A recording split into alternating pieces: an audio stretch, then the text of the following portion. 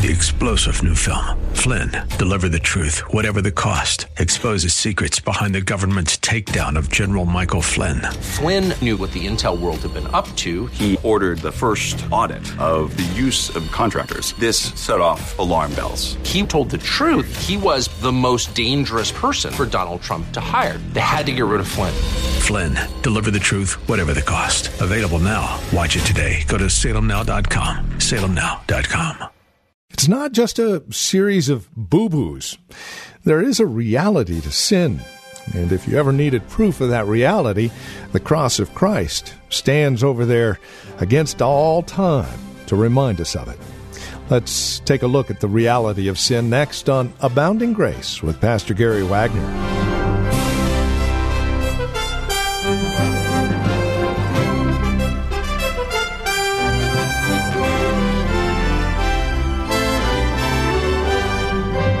The Ministry of Reformed Heritage Church in San Jose. This is Abounding Grace with Pastor Gary Wagner. Hi there. Welcome to our program. Today we continue with our series, The Reality of Sin, and we're focusing in on some of the realities and also the consequences. You see, if we're to understand the need for salvation, we need to understand why it's so needful, hence the reality of sin. Here's Pastor Gary Wagner with today's broadcast of Abounding Grace. The motive of Adam and Eve. They wanted, says the Hebrew, to determine good and evil for themselves without any reference to God at all. They did not want to have to abide by God's standards or what are His absolutes found in His Word. They wanted to use their own faculties, their own experience, their own wisdom, their own knowledge and logic to determine good and evil for themselves. And they didn't want God pressing or imposing on them His standards. And that is what sin is. That is what the first sin was, and that is what every sin has been ever since. It is the desire to understand yourself and to live your life determining good and evil for yourself without any reference to God at all. Or we could say that the first sin was the irrational and inexcusable and absurd distrust of the integrity and the wisdom of God. Satan was trying to make a fool out of God. He was saying to Adam and Eve, you can't trust God's integrity. You certainly can't trust His wisdom. And whenever we see sin, maybe even to solve our own problems, maybe we have a problem as a businessman. Let's say our finances are in a shambles, and we're in need of several thousands of dollars. What do? Maybe we embezzle it from someone. Or maybe we borrow it with no intention of ever paying it back, sinning to solve our problem. Why? Because they say, you can't trust God's wisdom. I mean, I don't know if God is going to provide for me or not, so I need to provide for myself by whatever means I need. So whenever we sin, it shows we distrust God's integrity, God's faithfulness, and His ability to provide for us and His goodness toward us. Well, if I don't sin on this issue, if I don't work on Sunday, I'll lose my job. I can't trust God to take care of me in this modern world that has no love for the Lord's day, so I better work on Sunday. That is what sin is. It is a distrust of the faithfulness and goodness and integrity and wisdom of Almighty God. And then there's another way we can define that first sin and every other sin that has followed. And that is, sin is a belief in the lies of Satan. Whenever you or I sin, we're believing the very lies that Satan told Adam and Eve. I want you to listen very carefully because this is the truth. When any of us sin, children, whenever you sin, parents, whenever you sin, All of us are always at that point believing the lies that Satan told Adam and Eve in the Garden of Eden to get them to sin. So what were those lies? Well, there were several. And here is the first and the most obvious of the lies that Satan told Adam and Eve to get them to sin. God does not absolutely govern and predestine man and this universe, and therefore He can't infallibly predict the consequences. Now, whenever you sin, you are saying that is what you believe, or else you don't care whether it's true or not. Remember how smart Satan was? He went to Eve and he asked, "Now, Eve, what was it exactly that God said to you about that tree? Did God forbid you to eat from that tree?" And Eve said, "Yes, God forbade me to touch it. He forbade me to eat from it, and He said, if I do eat of it, I shall surely die." Then came Satan's great lie. He said, "You shall not surely die. Oh, you might, but then again, you might not. I mean, after all, Eve, God's not in control of things. After all, Eve, God has not foreordained whatsoever comes to pass. Now, if you sin against God and you go your own way, you may die, but then again, you may not die. You just can't be sure. You may be the one who's able to escape the consequences. Eve, so go ahead and risk it. After all, it's going to open your eyes." God says everyone who eats of the tree may die. But you may not. Maybe it will be different for you, Eve. Go ahead and risk it. Now, beloved, don't you dare tell me that you have never thought that before. You may not have been conscious of the fact that you thought it, but when you sinned, what were you doing? You were risking the fact that God may not get me for this sin. Oh yes, God says our sin will always find us out, and whatever we sow, that we shall also reap, and God punishes the ungodly, and the wages of sin is death, and that may all be true, but I may just be the exception. I may not, but I'm willing to risk it. Do you see what fools we are? Everyone else who has sinned and lived their lives in unbelief has gone to hell. But it may be different with me. Every Christian who has wandered away from God, God has chastened. But maybe it won't be that way with me. It might, but maybe it won't. And I'm willing to risk it. I'm not going to do what God wants me to do. In this area, I'm going to disobey what He wants me to do. I'm going to follow the desires of my own heart. I'm not going to be the man or the woman or the young person that God wants me to be. I'm going to give in to this temptation. I know the Bible says that when you play with fire, you're going to get burnt. I know all of these terrible things, but it may not be true for me. Do not be deceived, beloved. Whatsoever a man sows, that he may reap. No, it says that he shall also reap. So that's the first lie. See how irrational and absurd and stupid sin is. Sin is to believe the lies of Satan. The first lie being, you just may get out of the consequences of your sin. After all, God is in control of everything. I know there are usually consequences, but my case just might be different. Then there's a second lie that Satan implied to Adam and Eve, and it was this. God's ultimate purpose in the world is to prevent man from self-realization. God's purpose is to frustrate man and prevent man from reaching his goal of self-realization. Because you see, obedience to God enslaves a person and it cramps his lifestyle. But obedience to self alone, that is what is true freedom. Satan says God's laws and his prohibitions are impediments and infringements on man's liberty. And the abandonment of God's law is man's ultimate liberation movement. Now, what does that all mean? That means that in order for Adam and Eve to sin, they had to buy a bill of goods that Satan was selling them that said God's purpose is to frustrate man and prevent man from reaching self-realization.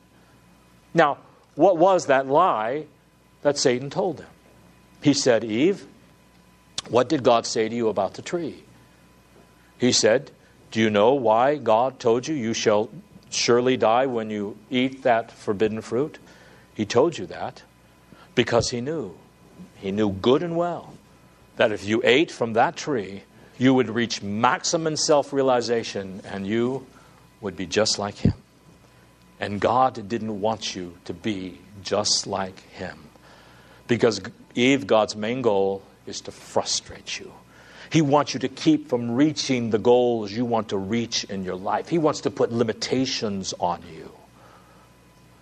And then you and I say, oh, that's stupid Eve for believing something like that. Let me tell you something, beloved. Don't you tell me you've never thought something like that in your own life. Or you may not have been conscious about it. But if you have any honesty and any introspection at all, you know that when you have sinned against God, you have done that very same thing in frustration and anger because things haven't gone your way. You've gone right on and you've sinned. Why? Because you think God is trying to keep you from being happy. He's trying to frustrate you. He just wants me to be miserable. He just wants me to not reach self-realization. So I'm going to go ahead and I'm going to sin and be happy at least once in my life. God may not want me to be. He may ultimately want me to be frustrated. But I'm going to do it right here and now. Don't you dare tell me that has not ever been a thought of your heart. And that is a lie of Satan. God's goal is not to frustrate you. God's goal is not to make you miserable. God's goal and purpose is not to hinder you from reaching maximum self-realization. God's goal is always for your best. God's goal is to make you as holy and as happy as it is possible for a human being to be, and to be that way forever. And whenever you and I sin because we get frustrated with God, thinking we know what is best, thinking He is trying to frustrate us, it is because we believed and bought into the same damnable lie that Eve bought, that God says, God wants me to be miserable. So I'm going to sin, and I'm going to get just a little gusto out of the life because I don't deserve what's been happening to me. That is a lie. And there's another lie that Satan told Adam and Eve. He said, Adam and Eve, fallen man, can live beyond God's standards of good and evil and the consequences thereof. Man can live happily beyond God's standards of good and evil. Adam and Eve, God said certain things to you, and He gave you certain standards by which you are to live. But listen, you authenticate yourself. You take the responsibility and the risks of being truly human and being in charge of your own life. Take charge of your life. You break free from God's restrictions on your life. Pay no attention to His law, and you will soon learn that you can determine good and evil for yourself and get along perfectly well in your life without having to pay any lip service to the Bible. You can live beyond the standards and consequences of God's word of good and evil. It's not true that you always have to suffer the consequences. It's not true that you will not live and succeed unless you bow to those standards. You can live beyond them. You need to take charge of your own life. Don't you let anyone tell you what to do, including God. Don't allow Him to infringe on your life. You take charge, and you will soon find that you're capable of determining good and evil for yourself, and you will enjoy freedom and success. Because the moment determines everything. Adam and Eve, everything is relative. It all depends on the moment and the circumstances. That's the most important thing, is whatever makes the moment meaningful to you. That is the only thing that matters. Forget about tomorrow and forget about the past. After all, tomorrow may never even come. The only thing that is important is getting the most out of this moment. Good and evil are irrelevant to whatever makes the moment meaningful to you. You can live beyond God's absolute standards. And so we throw away the future and we disregard the past just for the pleasure of one fleeting moment.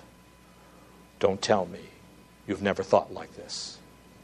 Because the nature of that first sin is the nature of every sin ever committed.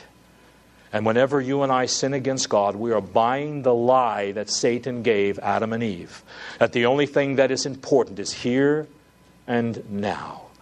And we can enjoy the moment without any regard of God's standards and of the consequences of breaking those standards. It's a lie we tell ourselves. In other words, whatever works for you is the important thing according to this line of thinking. If obeying the Bible works for you, then go ahead, obey the Bible. If going to church works for you, then by all means go to church. If tithing, keeping Sunday holy, being pure and righteous works for you, then by all means do it. But what is important is whatever works for you, whatever makes you happy, whatever brings meaning and fulfillment into your life, whether it's a rebellion against God or whether it is obedience to God, ultimately, you see, it doesn't really matter. Whatever works for you is the most important thing of all. You can live happily beyond God's standards of good and evil without ever facing the consequences. You know, whenever we believe those lies, we deliberately let ourselves believe them. And you know they're all false. So we have to make ourselves to obey those thoughts. When we sin against God, we have to play games with our conscience. We have to play games with our minds and with our whole inner being. And in some way or another, at that moment, convince ourselves it's okay. We either decide it's okay, or we think it's not going to hurt for long, or, God forgives everything anyway. No, beloved, we have to make ourselves believe the truth and firmly commit ourselves to live by that truth, because in our hearts of hearts, we know that if we disregard God's standards of right and wrong, we will suffer intensely at God's hands, as we should. We know in our heart of hearts that God controls the life of man, and the soul that sins shall surely die. In our heart of hearts, we know we are not gods, but we would rather worship ourselves than bow before the God of creation. And the life of a person who is not a Christian is built upon this principle of revolt against God that shows itself in everything that man is and everything that man does. The word that describes the life of everyone who is not a true Christian on the face of this earth is the word deliberate. He is in deliberate rebellion against God. And I'm sorry if you've never heard this before, and you may be mad at this preacher for telling you these things and being so dogmatic and intolerant for saying such things about you, but my friend, in your heart, you do know it is true. That in your life, if you are not a true Christian, you are in rebellion against God, and you will go to hell for that rebellion. Unless, of course, God intercedes by His grace and by His mercy. And those of you here today who are Christians, there is only one reason why you're not still in total rebellion against God. Oh, you have pockets of resistance. There are pockets of rebellion still left in your life. In the Christian's life, yes, the war is over. The rebellion has been squashed. The terms of unconditional surrender have been imposed upon the sinner, and that sinner, by the grace of God, has submitted to those terms of surrender. And God has established His peace and His reign in his life. And though there are still pockets of resistance within us, indwelling sins, old habits, old desires that we still have to struggle and wrestle with in this life, the rebellion has been put down. And God has established His kingdom within our hearts, and someday, by His grace, all of those pockets of resistance within us will perish. So, with all of that, we've got two kinds of people in this room today. Only two. We've got rebels. We've got people in rebellion against God, in unbelief, who are deliberately acting as if they are the gods of their own lives. They're casting aspersions on the character of God, and foolishly enough, they believe in the lies of Satan. And then we have people in this room who were rebels. But now, because of God's mercy and God's grace, they are children of God. And their lives are at peace. And it's not because they were smarter than those of you who are not Christians. Because trust me, including myself, you are probably as smart, if not smarter, than all of us here who are saved. It is because of a sovereign God. That God has reached down and stopped the hostility in our hearts and established His peace in there and made us His friends. He's forgiven us our sins and our rebellion. He's uprooted that principle of revolt, and He has reconciled us to Himself by His own blood. What a great God we have. A great God who would do that for us. Those who have used our lives to rebel against Him before He entered our hearts. And those of us who are Christians, whenever we think about sin, every one of us, I hope we feel guilty. Now understand, beloved, it's not enjoyable to preach this stuff. All week as I studied about this, knowing that I had to preach on it today, it rattled me to my very soul. Because I know I'm talking to myself. I know that sin is in my life. And I know it is deliberate. And I know that I have bought into Satan's lies. And it does trouble me to my very soul. But I know this is you too. And I don't talk about it. I don't like to talk about it, but it is real. This is true. And we must confront it. And that this has not made us feel guilty and rotten and wretched before God, then we are still dead in our trespasses and sins. If this didn't make you feel grateful to God for His salvific work, and yet wretched that you are such a sinner, you may still be lost. And you still may be as hard as stone. Because, beloved, when Christians hear about sin, it breaks them. And they immediately cry out to God, "Thank you, Lord, for your mercy." Where would this sinner be without the mercy of God?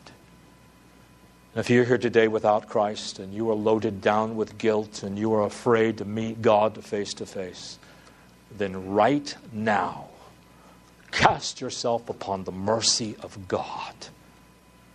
He is more willing, my friend, to have mercy on you than you are to even ask for it. simply say, "O Lord, have mercy on me, the sinner." Praise God, beloved, for His mercy and for His Son, who saves sinners like us from our sins. Amen. Well, that's all the time we have today. This has been Abounding Grace with Pastor Gary Wagner from Reformed Heritage Church in San Jose. If you'd like to review today's broadcast, we would invite you to contact us for a copy of the program. They're available for just $5. Mention today's date and we'll send a CD your way. Here's where to write to us. PMB number 402, 1484 Pollard Road. That's in Los Gatos, California. The zip code is 95032. Again, that's PMB number 402, 1484 Pollard Road. Los Gatos, California, 95032 is that address. Our phone number, if you'd rather call, 408-866-5607. That's 408-866-5607. Our website is reformedheritage.org, and if you'd like to join us for worship, Sunday services are at 2 p.m. We meet at the Lone Hill Church on 5055 Lone Hill Road in Los Gatos. Directions at our website, reformedheritage.org, or again, call 408-866-5607. Thank you for joining us today. We look forward to seeing you next time we get together as we continue our studies in God's Word. Until then, may Christ be your abounding grace.